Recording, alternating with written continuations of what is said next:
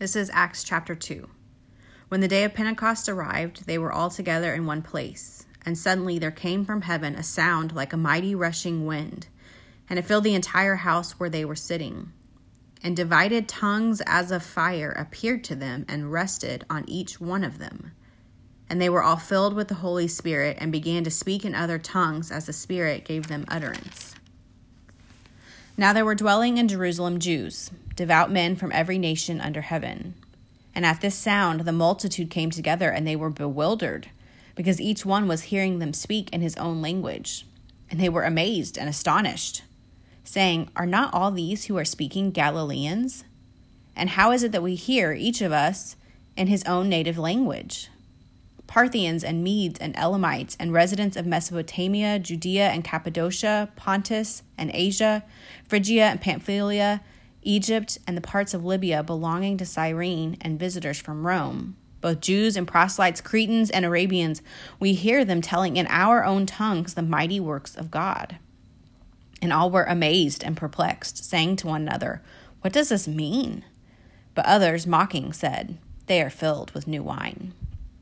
But Peter, standing with the 11, lifted up his voice and addressed them. "Men of Judea and all who dwell in Jerusalem, let this be known to you, and give ear to my words. For these people are not drunk, as you suppose, since it is only the 3rd hour of the day. But this is what was uttered through the prophet Joel.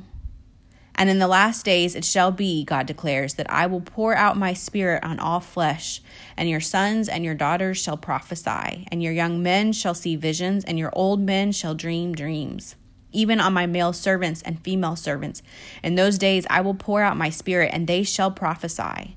And I will show wonders in the heavens above, and signs on the earth below, blood and fire and vapor of smoke. The sun shall be turned to darkness, and the moon to blood, before the day of the Lord comes, the great and magnificent day. And it shall come to pass that everyone who calls upon the name of the Lord shall be saved." Men of Israel, hear these words. Jesus of Nazareth, a man attested to you by God with mighty works and wonders and signs that God did through him in your midst, as you yourselves know. This Jesus, delivered up according to the definite plan and foreknowledge of God, you crucified and killed by the hands of lawless men. God raised him up, loosing the pangs of death, because it was not possible for him to be held by it. For David says concerning him, "I saw the Lord always before me, for he is at my right hand, that I might not be shaken. Therefore my heart was glad, and my tongue rejoiced. My flesh also will dwell in hope. For you will not abandon my soul to Hades, or let your Holy One see corruption. You have made known to me the paths of life. You will make me full of gladness with your presence." Brothers, I say to you with confidence about the patriarch David, that he is both dead and buried, and his tomb is with us to this day. Being therefore a prophet, and knowing that God had sworn with an oath to him that he would set one of his descendants on the throne, he foresaw and spoke about the resurrection of the Christ, that he was not abandoned to Hades, nor did his flesh see corruption. This Jesus God raised up, and of that we are all witnesses.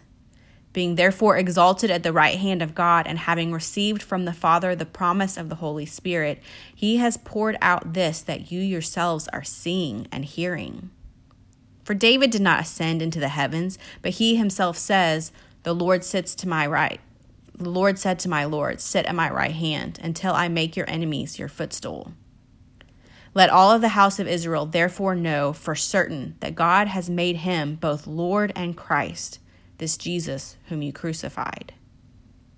Now when they heard this, they were cut to the heart, and said to Peter and the rest of the apostles, Brothers, what shall we do?